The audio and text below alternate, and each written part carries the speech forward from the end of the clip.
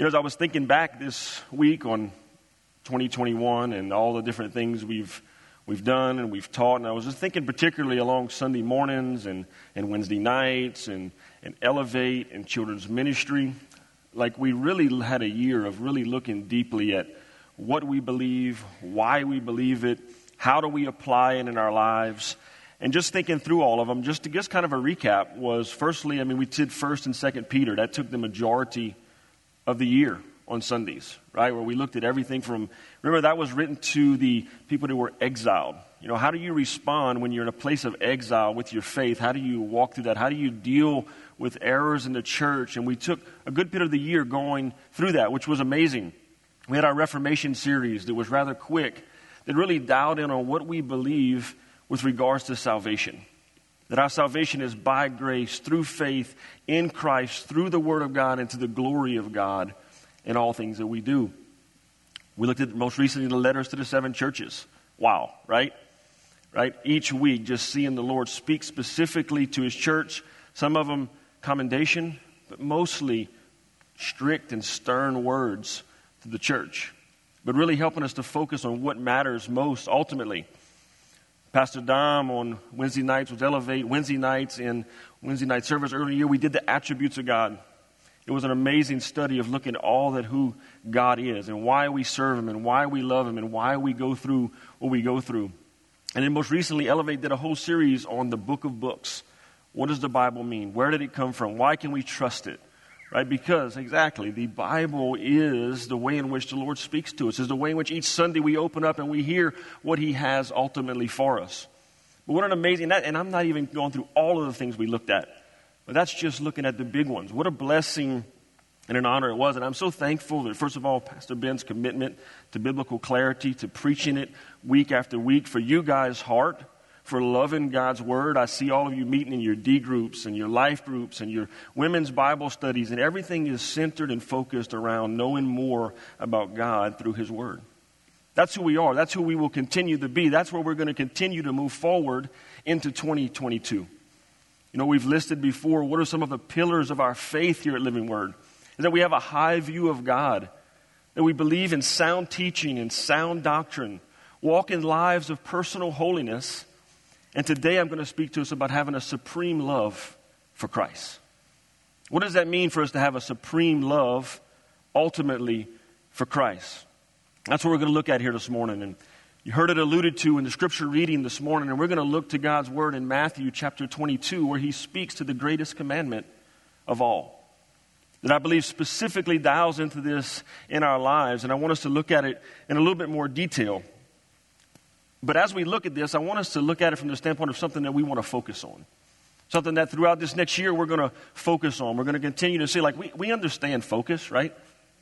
Some of us think about maybe clarity of vision. Maybe when you got to get something done, you focus in on it and you make an emphasis of it. Well, supreme love for Christ is something that ultimately I believe needs to be a continual focus in our lives as a believer. Many of you know that I've got this pseudo career in motocross racing that I stoked up a couple years ago. And it really is pseudo. But I'm fixing to do my first competition next month. Yes, pray for me. I really don't think it's going to be much of a competition. I really think it's more of just them getting the entry fee from me and you guys getting to laugh at me. But one thing I've learned in all of the YouTube videos I've watched is you have to focus on your turns. The turns are critical because the turns are where you make up time. The turns is where you're more likely to fall. The turns are where you're more likely to run into people. So you need to really focus on the turns. But what I've also learned, not only through watching it, but actually practically doing this, that is, if you get too hyper-focused in on a certain element of the turn, you become the turn, right? So the idea is where your head goes is where you go. So if your head goes to the ground, so do you, right?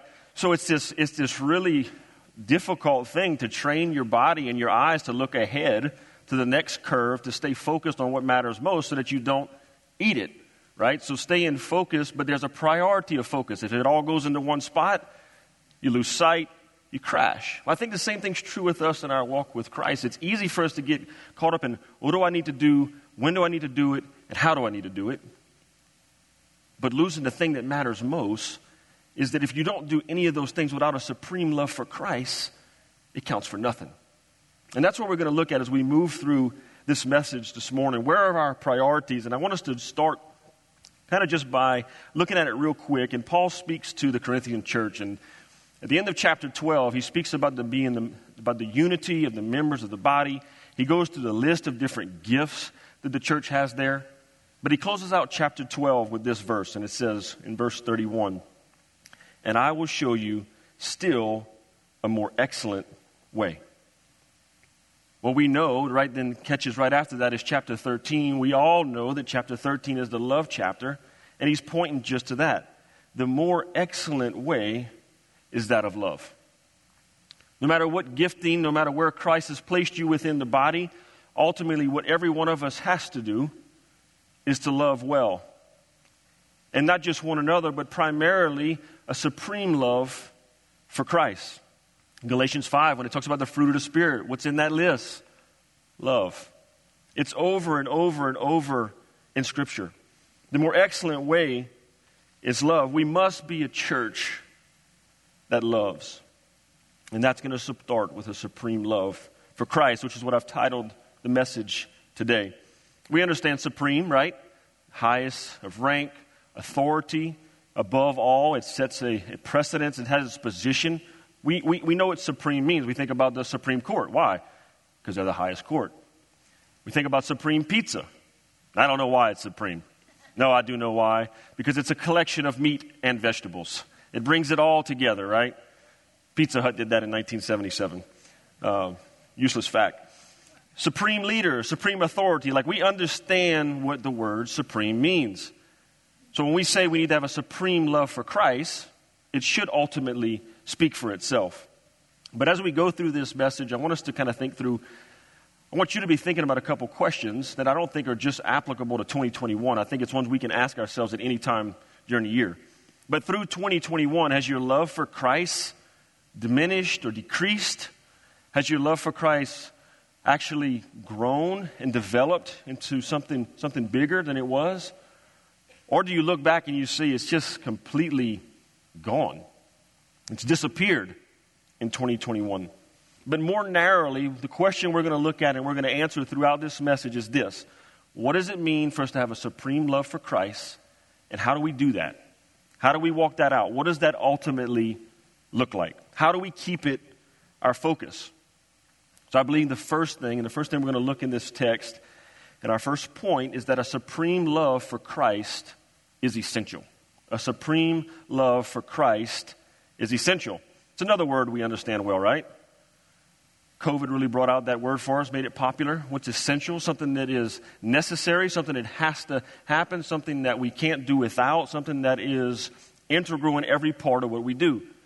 So our supreme love for Christ has to be essential. We have to see it as something essential. We have to have a love for God's word to guide us, to walk with us as we go ultimately in our lives. Now, Jesus was getting at this in the heart of the text we're going to look at today. So open your Bibles up to Matthew chapter 22. And I want to look at the first section here that we're going to anchor off of this morning. Pick it up in verse 34. And it says, "But when the Pharisees heard that he had silenced the Sadducees, they gathered together. And one of them, a lawyer, asked him a question to test him. 'Teacher, which is the greatest commandment in the law?' And he said to him, 'You shall love the Lord your God with all your heart, with all your soul, and with all your mind. This is the greatest and first commandment.'" Now, just to give us a little bit of context there, first of all, there's a parallel passage to this in Mark chapter 12. So if you're thinking you saw it somewhere else, you did. But this is the week leading up to the Passover. We're getting towards the end of the Gospel of Matthew. It says the Sadducees were just silenced with regards to something to the resurrection. It says that they didn't ask any more questions. But where we pick up here is the Pharisees just need to give it one more shot at Jesus. They got to give it one more shot. Well, you stumped the Sadducees, but I think we can get him. I think we could pin him into a spot. So they go for the grand slam right there in verse 36. They say, "Teacher, which is the greatest commandment in the law?" Because they know if they can get him off here with regards to what they knew and believe, then they could once again pin him for blasphemy or something like that. But what does Jesus do? He does something that probably they didn't expect. Because you see, what they had done in that time, they had made a list of commandments, 613 of them to be exact, and they each represented a letter of the 10 Commandments. And in that, they had separated, prioritizing them, which ones were more important, which ones were less important. So they were thinking, Jesus is going to come in here and he's going to mess up what we're telling you is the priority by which these commandments have. So that's what they're ultimately shooting for. But look what they say. So they say, "Teacher, what is the greatest commandment?" And Jesus responds with, "You shall love the Lord your God with all your heart, with all your soul, and with all your mind. This is the great and first commandment." Jesus just makes a beeline, for he knew what would have impact on him, right? The very words of Moses, he quotes to him. One that they would have held ultimately in the highest regard. And not only that, it goes to the Shema, which means to hear. We learned about that earlier this year in the Protecting Our Future series, right? And what does it say there in Deuteronomy 6? Because this is what Jesus would have been alluding to. "Hear, O Israel, the Lord our God, the Lord is one. You shall love the Lord your God with all your heart, with all your soul, and with all your might." There he goes. Jesus takes them back to the very thing that they would not have been able to really refute. And actually, if you look further into Scripture, what it says is after this, the Pharisees had been silenced. There was nothing more that they could ask. There was nothing more they could say. Of course, they plot to kill him, ultimately. But that was the one thing from there they had no good response for. And Jesus wasn't trying to dial into all these specific little areas for them, although those are good. What he was trying to show them a picture of is the importance of the whole man being submitted unto God, the whole man being submitted unto Christ and walking in that. The problem is they had missed that Jesus was God. The deity of Christ was something that they were unable to see. So they were unable to process why they continually attacked him. But how do we know that that's kind of what's going on here? Well, let's look at a conversation that Jesus had with the Pharisees a little bit earlier. We're going to go back to John chapter 8 and verse 42. And Jesus said to them, "If God were your Father, you would love me. For I came from God and I am here. I came not of my own accord, but he sent me." In short, what Jesus is telling them there is if you love God, you love Jesus. If you love Jesus, you love God. It's inseparable. It's not something that you can separate and put one in one pile and one in the other. It was something that had to work ultimately together. And we know that here today. Your love for Christ is essential, and it will be supreme over all other beliefs. It has to be. That's the message of salvation. That's how we come to faith in the Lord, is that we accept Christ as the Messiah, the Son of God, the incarnation of God on earth. We just celebrated it yesterday, right? That's what we do. We don't celebrate Christmas, by the way, just one day a year.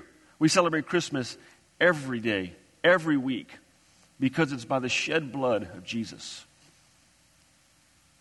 that remission of sins takes place and that you and I are saved. So if you're here today and you would say, "I believe in God, I love God," it's a very common saying, right? Think about the Pharisees in this context. It's kind of cultural in some ways. All of us have heard, "Yeah, I believe in God," or "I love God," and I'm talking about someone that hasn't come to faith yet. But isn't that a common thing that people would say? Right? It's pretty straightforward. It's pretty basic. But there's a couple problems with that. One, first of all, it can be what one thing we call is pluralism, that all of these different roads lead ultimately to God. You use Christ, and you use this person, and I use this person, but we all end up at God. Well, that's heresy. That's false teaching. That's wrong. That has no saving power ultimately. So there's something to what he's telling these Pharisees that they need to grasp in their heart, that he's God, that the Son of God is the Savior of the world. So I think sometimes, and for those of you here today, I want to take it that don't know the Lord. And there are people here today, as there are every Sunday, that don't know the Lord. And first of all, we're thankful you're here. We're thankful that you get to sit and hear the gospel, because Scripture tells us that's the way by which men and women are saved. So if you sit here and you say, "Well, I believe in God," what we would maybe say is that's a high view of God. You love God, or you think you do. But maybe the problem is you've just got too high a view of yourself and ultimately the need for a Savior. Because if we view ourselves in that light, that we don't need any help, we don't need any support, we don't need any, I've got it all together, I love God, I'm good, I'll figure it out later, then that means the next part of the gospel with Jesus Christ dying for us on the cross means nothing to you. What has to happen is we've got to see ourselves in correct light with a holy God. That we're not worthy of Him in our sinfulness, in our depravity, in our inability to seek Him and to love Him without the work of the cross. And in that we make a decision, we accept Christ. And that's how any of us sit here today as born-again believers. Because we accepted the reality and the salvation that took place on the cross, the burial and the resurrection, so that now we can be in right relationship with the holy God. That's the message of the gospel. So as we look here at this first part, when He initially speaks to them, by exposing that where their love wasn't, that they didn't love Christ, He's ultimately exposing the sinfulness of their hearts, which does the same thing for you and I. So when the supreme love for Christ is essential in our lives as a believer, I believe there's a second thing that takes place. And I believe that second thing is that a supreme love for Christ exposes sin. A supreme love for Christ exposes sin. The gospel message, when we open up God's word, when we sit, when we listen, when we're taught to it, it lays bare our hearts. Ephesians 4:12 says what? It's living and active, sharper than any two-edged sword. That's what it does. Before it actually heals and restores, it cuts like a scalpel. It makes a precise cut, opens it up, exposes it to what's wrong with it, so that the Word of God can speak to it. So when we have a supreme love for Christ, and one way you can know that is that sin is exposed in your life. And you respond with repentance. For us as true believers in the sanctifying work of the Lord is when we can see and reveal and understand the sin in our lives, knowing that this Holy Spirit that dwells within us is at work. Has the Lord been faithful to expose some of those areas in your life? Do you like it? No, of course we don't, right? But it's good for us. It's an assurance of our salvation, right? It's discipline from our God, from the Lord, from the Creator of all of the universe. Look here what they respond in Mark's version of this in chapter 12. In verse 32, we're going to pick up of the greatest commandment, and they respond. And the scribe said to him, "You are right, teacher." Now, this is right after he's given them that commandment. "You have truly said that He is one, and there is no one besides Him. And to love Him with all of our heart, with all of our understanding, and with all of our strength. And to love one's neighbor as oneself is much more than all whole burnt offerings and sacrifice." So he's seeing the difference between the Levitical law and everything that was there and what he's emphasizing for God. But in 34, and when Jesus saw that he answered wisely, He said to him, "You are not far from the kingdom of God."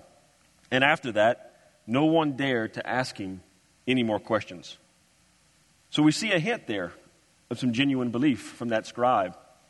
But he's not quite there, right? He says, "You are not far from the kingdom of God." But here's the thing, not far is still not there. He still hadn't grasped in his heart what it meant to have a love for Christ, that Christ was the God-man, the Savior that they had been awaiting for centuries and centuries and centuries. When our hearts are laid bare, when we open up God's Word, when someone speaks into our heart, when the gospel goes forth, there's only really one response. And I pray for us it would not be a wise response or a wise saying, but it would be one of repentance. Repentance is the key when sin is exposed in our life. We are to repent from sin. Mark 1:15 says this, and Jesus is starting off His ministry in Mark there. He said, "The time is fulfilled. The kingdom of God is at hand. Repent and believe in the gospel." It's repentance. A supreme love for Christ evokes repentance in our hearts. It brings us to a place of knowing that, God, I have sinned against you. But yet I don't want to walk like this. I don't want to do this any longer. May we daily confess and repent, because is not the struggle with sin real? Do we not something we deal with on a day-to-day basis? personally, interpersonally. It never ends. It's relentless. The pursuit of sinfulness never stops. But the Lord has equipped us to be able to fight for that, to be able to walk in that. You know, and I stand here today, you sit there, and we all have different experiences of what sin has looked like for in our lives. And it's tough. And I believe for the rest of our lives, we're going to continue to deal with it. Just as Pastor Ben alluded to pre-service, and we're talking about this idea of, what was 2021 like? And it was a roller coaster ride, and we experienced this. Well, I think what I'm coming to understand is that we probably say that at the end of every year. Like there's always something. There's always something that's there to get you. And I understand Hurricane Ida was different. I understand COVID was different. But then there's something else. There's something else that constantly keeps poking at us. I think Paul says it best when I think about this in Romans 7:15. He says, "For I do not understand my own actions." How many of you have been there? I don't understand my own actions. "For I do not do what I want, but I do the very thing I hate." Right? I think about that regularly, day to day, when you recount all the things that went on and you think about your conversations, and you're like, why did I say that? Why did I do that? And some of us are saying that while we're saying it or while we're doing it, right? It's real. It's there. Right? When we set our mind, and when Paul's talking about there, he's comparing this idea of the law of God and the law of sin. Both of them are laws. Which one are we going to submit to? What's the law of God? That we would walk in that ultimately with a supreme love for Christ. And that may be our heart's cry. Oh God, forgive me for sinning against you. Quickly draw me unto repentance. Quickly bring me to a place of saying I'm sorry and then showing I'm sorry. In our home, we got this from someone, we call it tangible repentance. You got to say something and then you got to do something. Right? Something different. Whatever I did in wrong, I got to turn around and figure out a way to do it in right.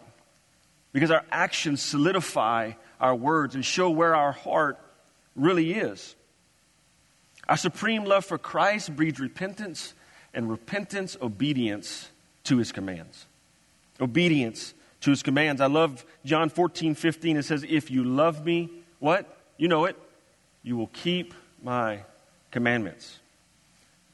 Notice that the love, and that comes before the command. Because the love is the indicative. It's synonymous with who we are because of who Christ is in us. Then we get the imperative to obey Him. We obey because we first loved.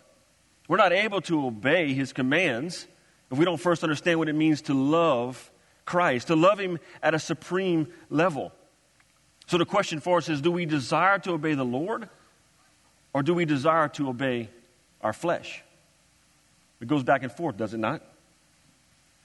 James, I love what he says here, that he points us to this idea, this picture of the desire that ultimately tempts us into sinfulness.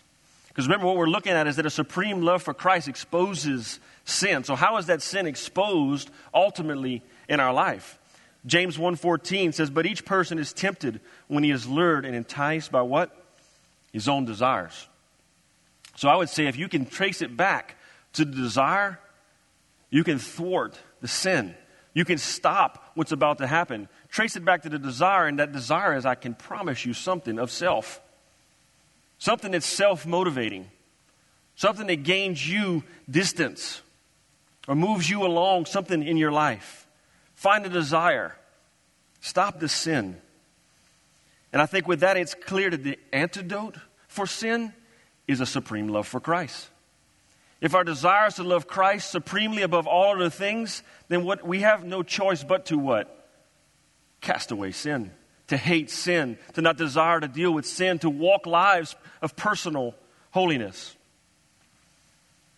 Which is why in our lives as believers, if our love for Christ is essential, and we're able to respond in a way in which it exposes the sin in our life and we can be forgiven, then thirdly, a supreme love for Christ will forsake all other desires.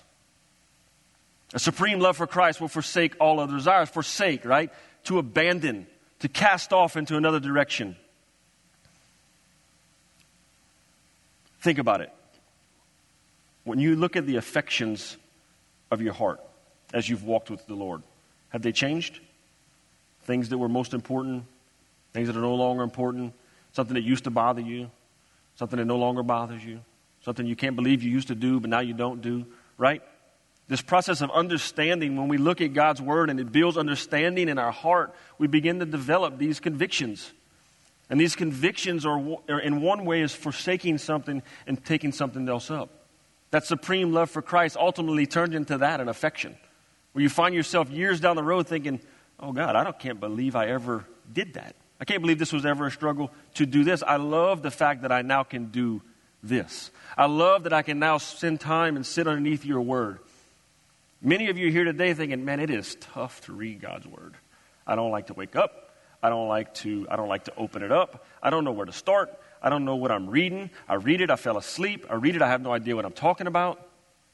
But then some of you are here, and I have conversations with you throughout the week, and you're like, you're not going to believe what I read this morning. I couldn't stop reading. I have to get up even earlier because if not, I don't have enough time. I can't go to sleep at night because I'm reading, right? Think about that. But that's only because of a supreme love for Christ is built in our lives day after day, week after week, month after month.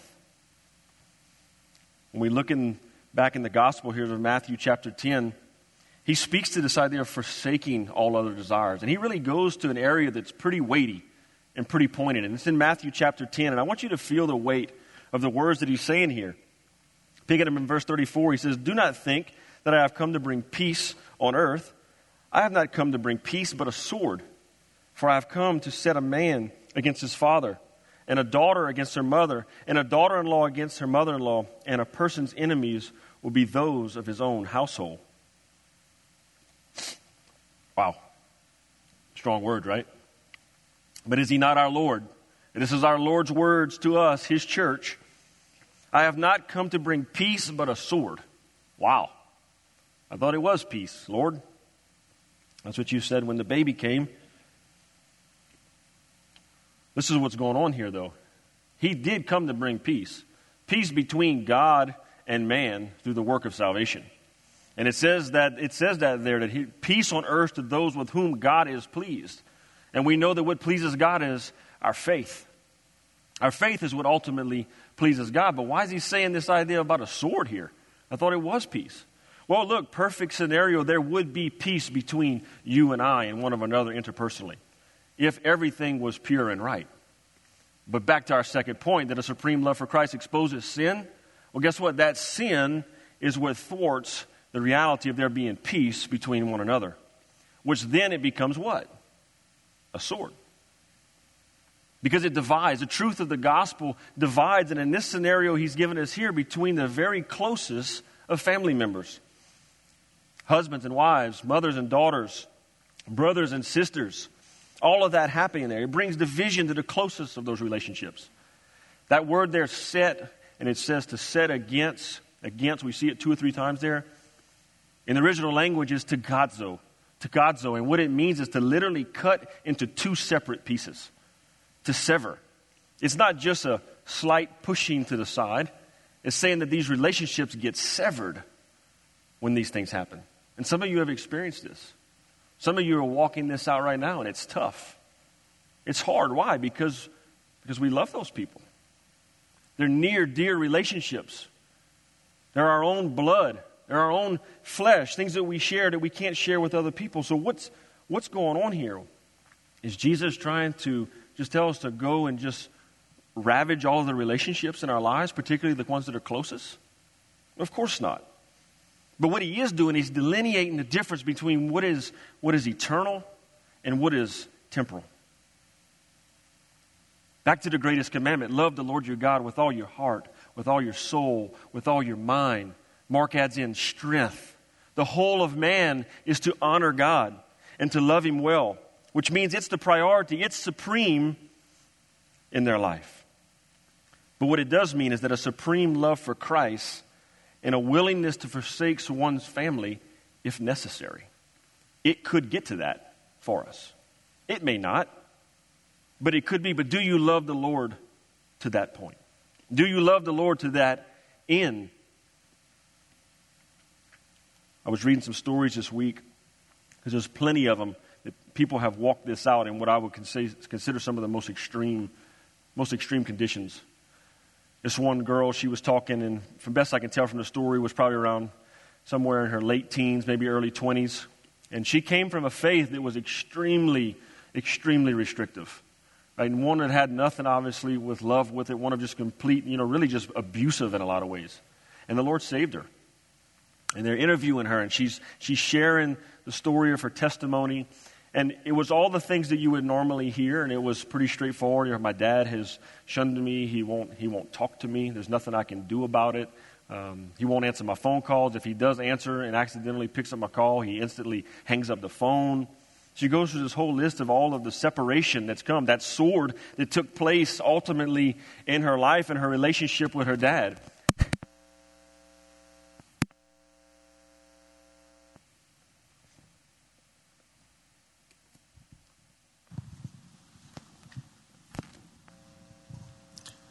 So she picks up in that story of all that had just happened with her dad. And I'm thinking, wow, how does one respond to this? What do you do with that kind of struggle? And she says, at first I thought, well, Dad, don't you think you should just be happy that I'm not, on drugs, and I'm not chasing men, and I'm not doing all these terrible things? And it's like, she said, none of that mattered. I was thinking I could find some logical way to get him to accept me, a logical way to realize what was taking place. She said, but what the Lord showed me is that my responsibility was to love him more than I ever loved him before.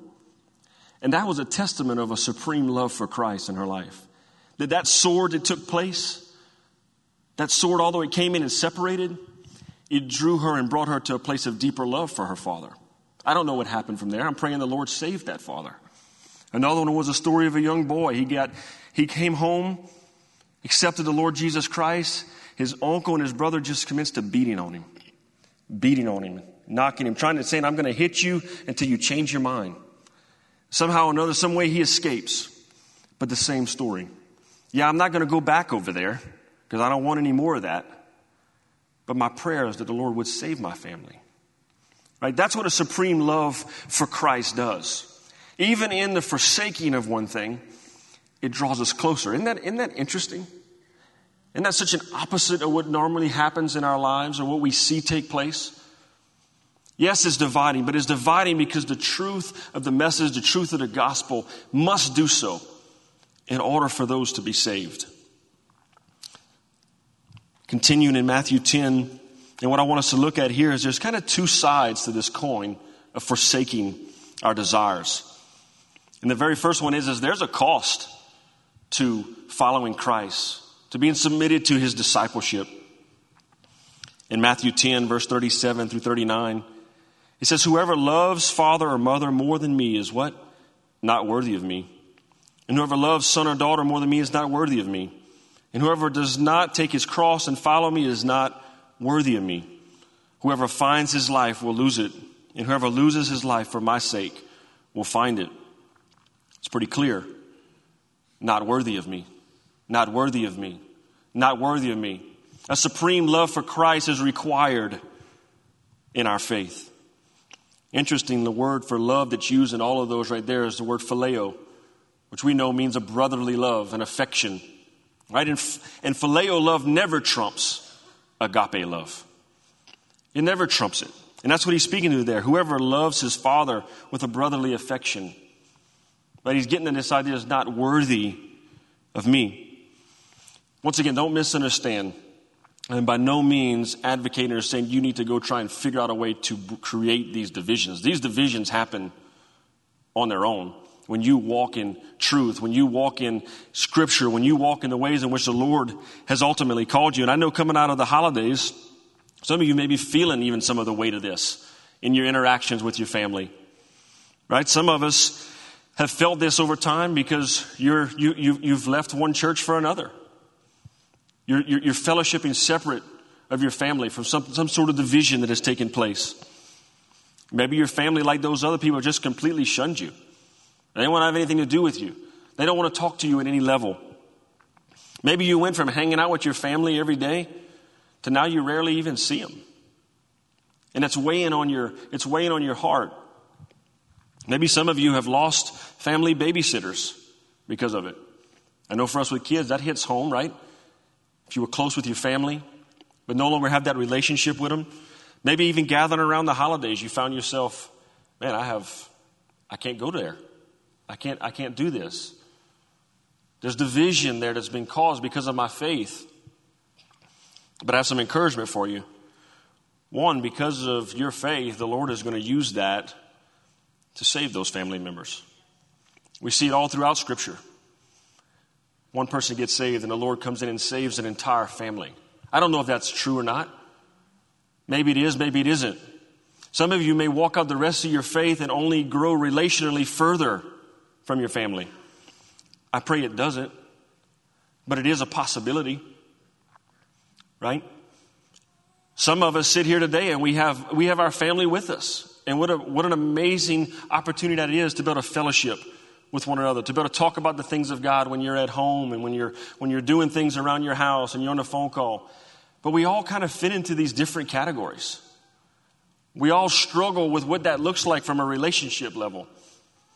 Because I believe what has to be true, yes, the cost of it is worth it because our Lord is our Savior. And in order for us to be worthy of Him, we want to forsake all other desires. Absolutely.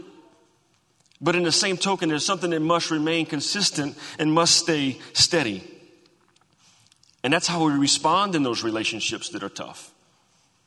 I heard someone preaching the other day, and he said, we've got to learn to be an ambidextrous Christian. Right? Ambidextrous, that you can use your left hand and your right hand equally to do things in your life. Some of you can do that in sports, maybe writing. But when he first said it, I was like, what is he talking about? But the picture that he was trying to show is that when we have these struggles, these relationships, these sufferings, whatever hand we're balancing and juggling them in, and the other hand is the blessings of the Lord, the assurance of our salvation, a hope for a future. We've got to be able to walk forward with both of those things back and forth. Because they always exist. They always exist. Yeah, they come and they go, they ebb and they flow. Some things are easier at times, some things are harder at other times. But we still walk forward. The gospel is still advanced. Because of what? A supreme love for Christ in our hearts. And I believe it's shown in our lives and in our walk with our family. Whenever we have that division that has taken place, that struggle that has taken place, do we show them love? Or do we become cynical about their decisions and the things that they do and the way in which they walk? They don't know the Lord. They're going to do exactly what someone does that doesn't know the Lord. They're going to walk contrary to His ways. So don't be a cynic in those situations. Be someone that's compassionate. Be someone that sees them right forward. How are you going to evangelize them for Christ if you're not able to interact? How are you going to be able to meet them at the very place of their depravity, the fact that they need the gospel preached to them if we've shunned them as well? Yeah, you have forsaken them, but yet you have drawn them close with compassion and a desire to share the gospel with them. You see that? You see what Jesus is saying there? Yes, I'm first. I'm supreme.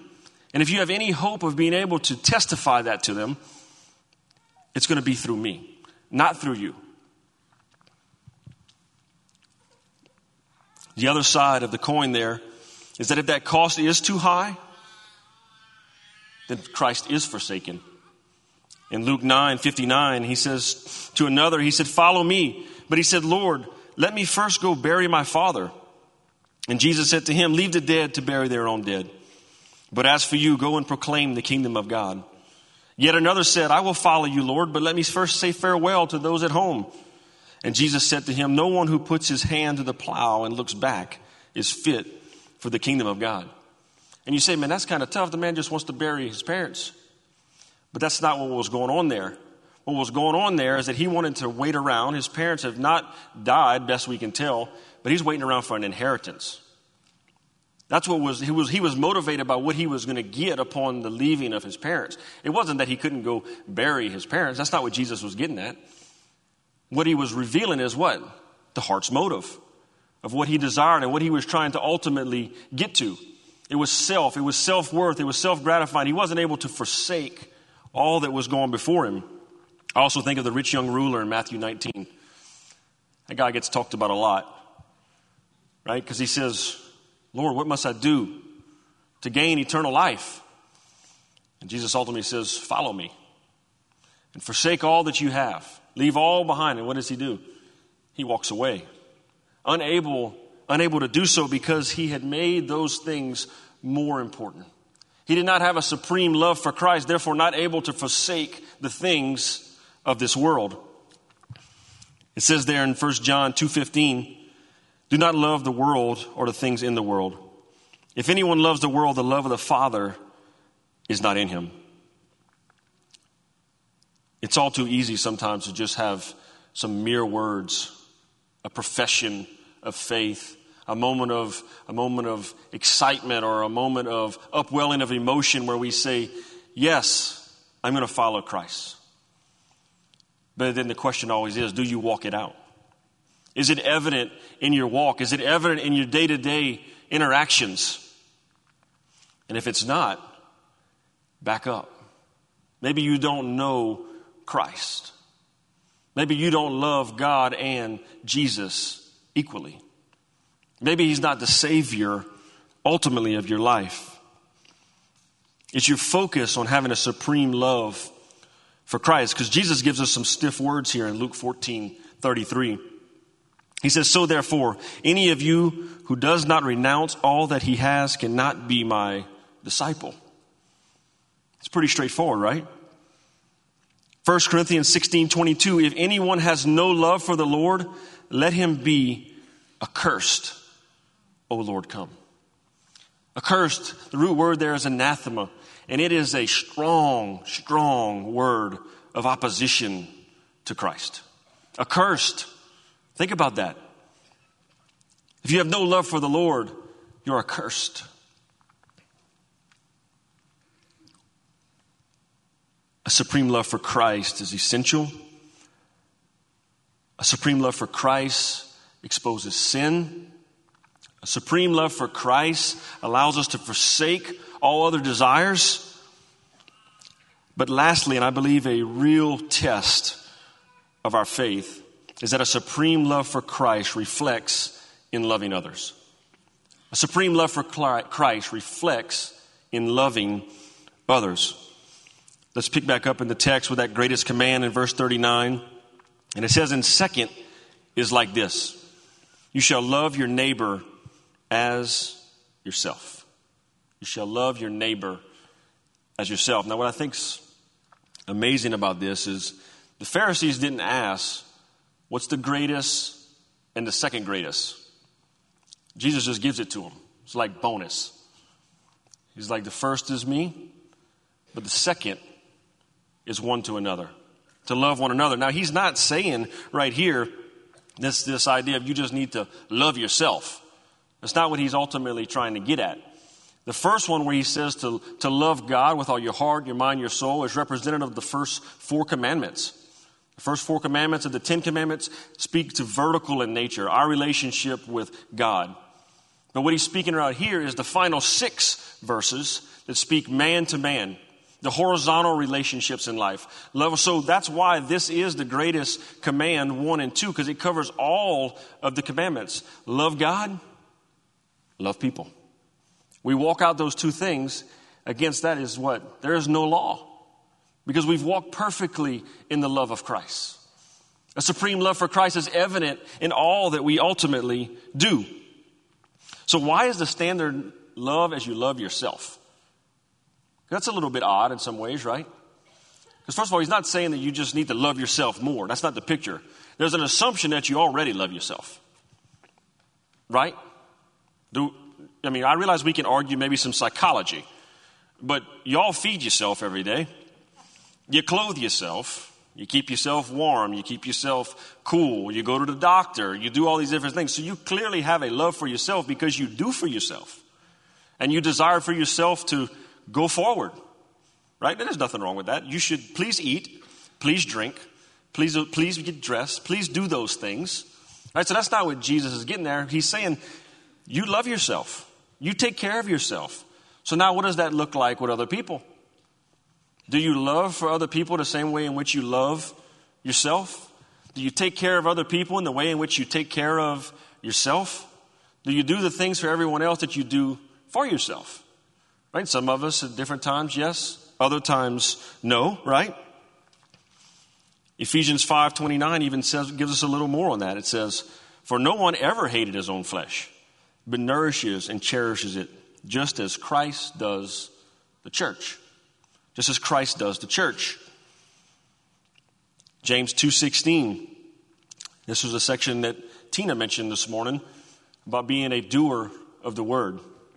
But in verse 16 he says, "And one says to them, 'Go in peace, be warmed and filled without giving them the things they needed for the body.'" What good is that? I mean, like if Vern and Tita would have went all the way to Kentucky, although it would have been nice, and all they did was talk to those people, say they're going to pray with them, but didn't meet any of their needs, why would we do that? We clearly want to show a tangible way in which the love for Christ and the way in which we love ourselves by the way in which we love other people. It comes through care. It comes through how we ultimately walk that out. But there's two things we got to remember as we've gone through this. We can only love others because what? Christ first loved us. Right? 1 John 4:19. We love because he first loved us.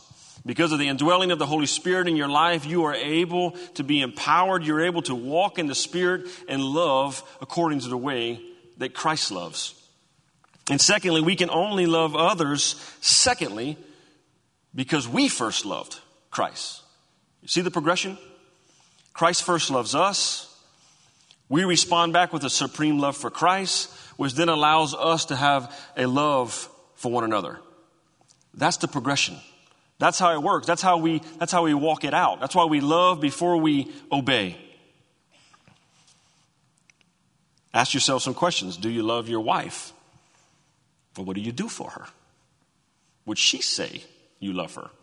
Would your children say you love her? Do you love your children? What would they say one for another? I heard someone say, if you're not able to walk that out in those very closest relationships and show love, you don't just need to try harder. You got a worship problem. You got a worship of self problem rather than a worship of God. Because if we have a supreme love for Christ, if our worship and our glory goes to God, then we have no other option but to respond with love to those that are around us. And in a relationship, speak the very most. That's where it's shown. If you're not doing it there, you're not doing it. A supreme love for Christ is reflected in our relationships with others. We see it in Scripture over and over again. As true believers, and I believe this to be so true, it was so profound when I heard it put like this, is that we cannot see people as obstacles. We're not obstacles for one another. We're not trying to figure out how to get around, how to jump over to get to your end goal. It's not an obstacle course. A true believer in an obstacle course of people stops at every one of those obstacles and learns about it and talks about it and thinks about it and talks with them and figures it out, brings that care, brings that love, whatever that looks like, then on to the next. Because at that point, they don't become obstacles. What they become is opportunities for ministry. They become opportunities to share the love of Christ that Christ has first done in our lives. It's so easy in our lives to see people as obstacles. We've all got our goals. We've all got our day-to-day things. And I think about it all the time. How many times do we blow through our day, whatever that could look like, and it could be as innocent as possible, and miss a whole day and a whole opportunity of sharing Christ? Because I got to get somewhere.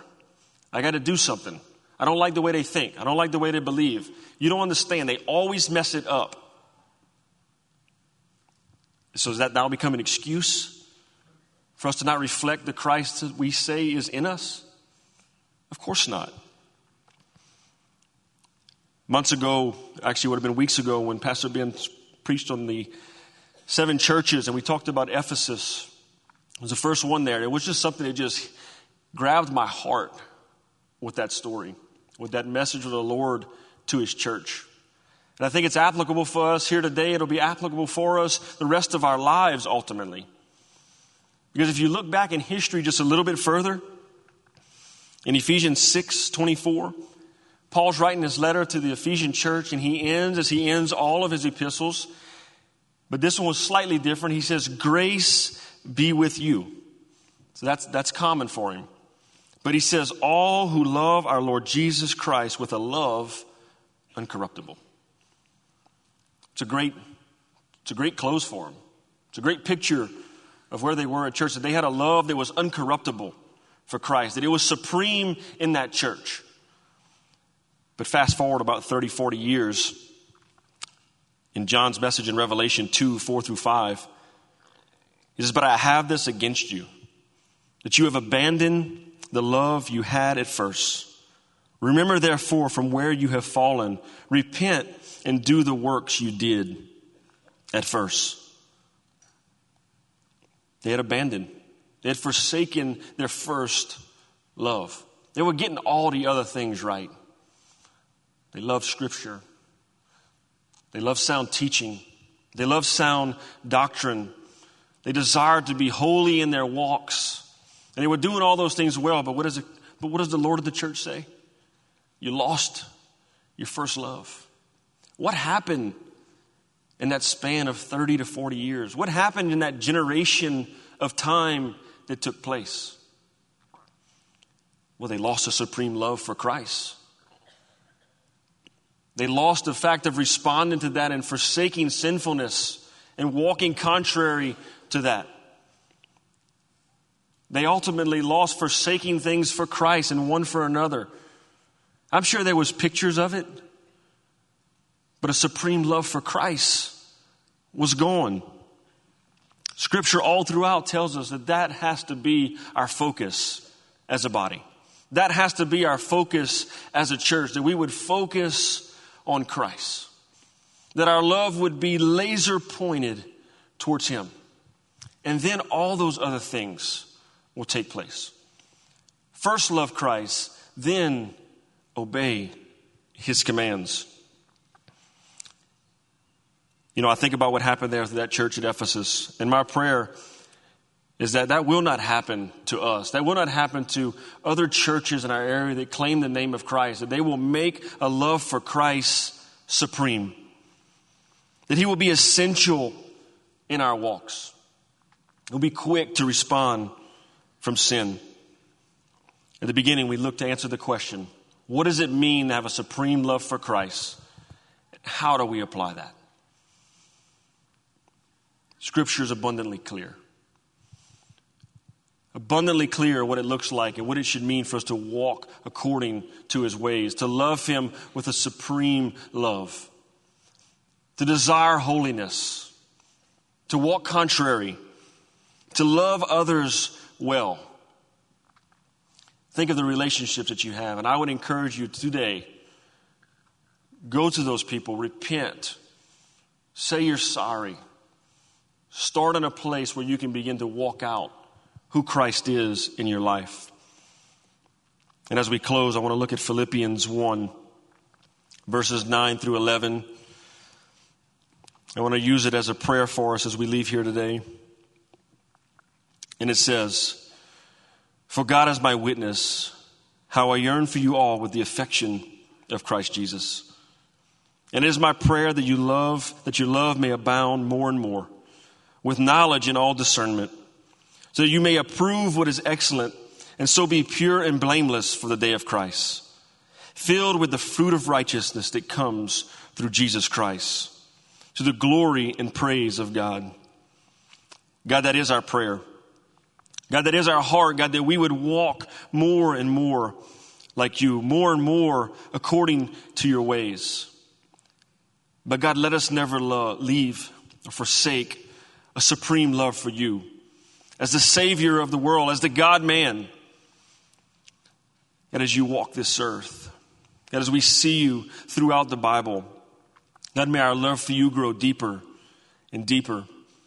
God, as we go into 2022, God, as we even begin to look at you through the Gospel of John, and I pray, Father, that we would see you differently than we've ever seen you before.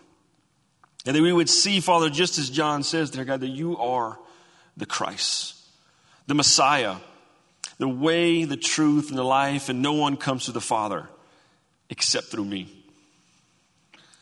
And God, that our relationships one with another, God, will reflect that of a supreme love that we have for you. God, convict our hearts. God, expose the sin in our lives in this way. God, help us to forsake all other desires, God, so that we would be worthy of you. And God, that our walks, Father, would be reflected one with another. God, you've been so good. God, you're always faithful. God, no matter what we go through, no matter what we do, God, no matter what the year of 2022 has for us, God, you're good and you're loving and you've already gone before us. And God, I pray, Father, that we would leave here with a deeper love for you and a deeper love for one another. God, it's in your name we pray. Amen. I love you. Thank you for a great year. Make sure you come back next week.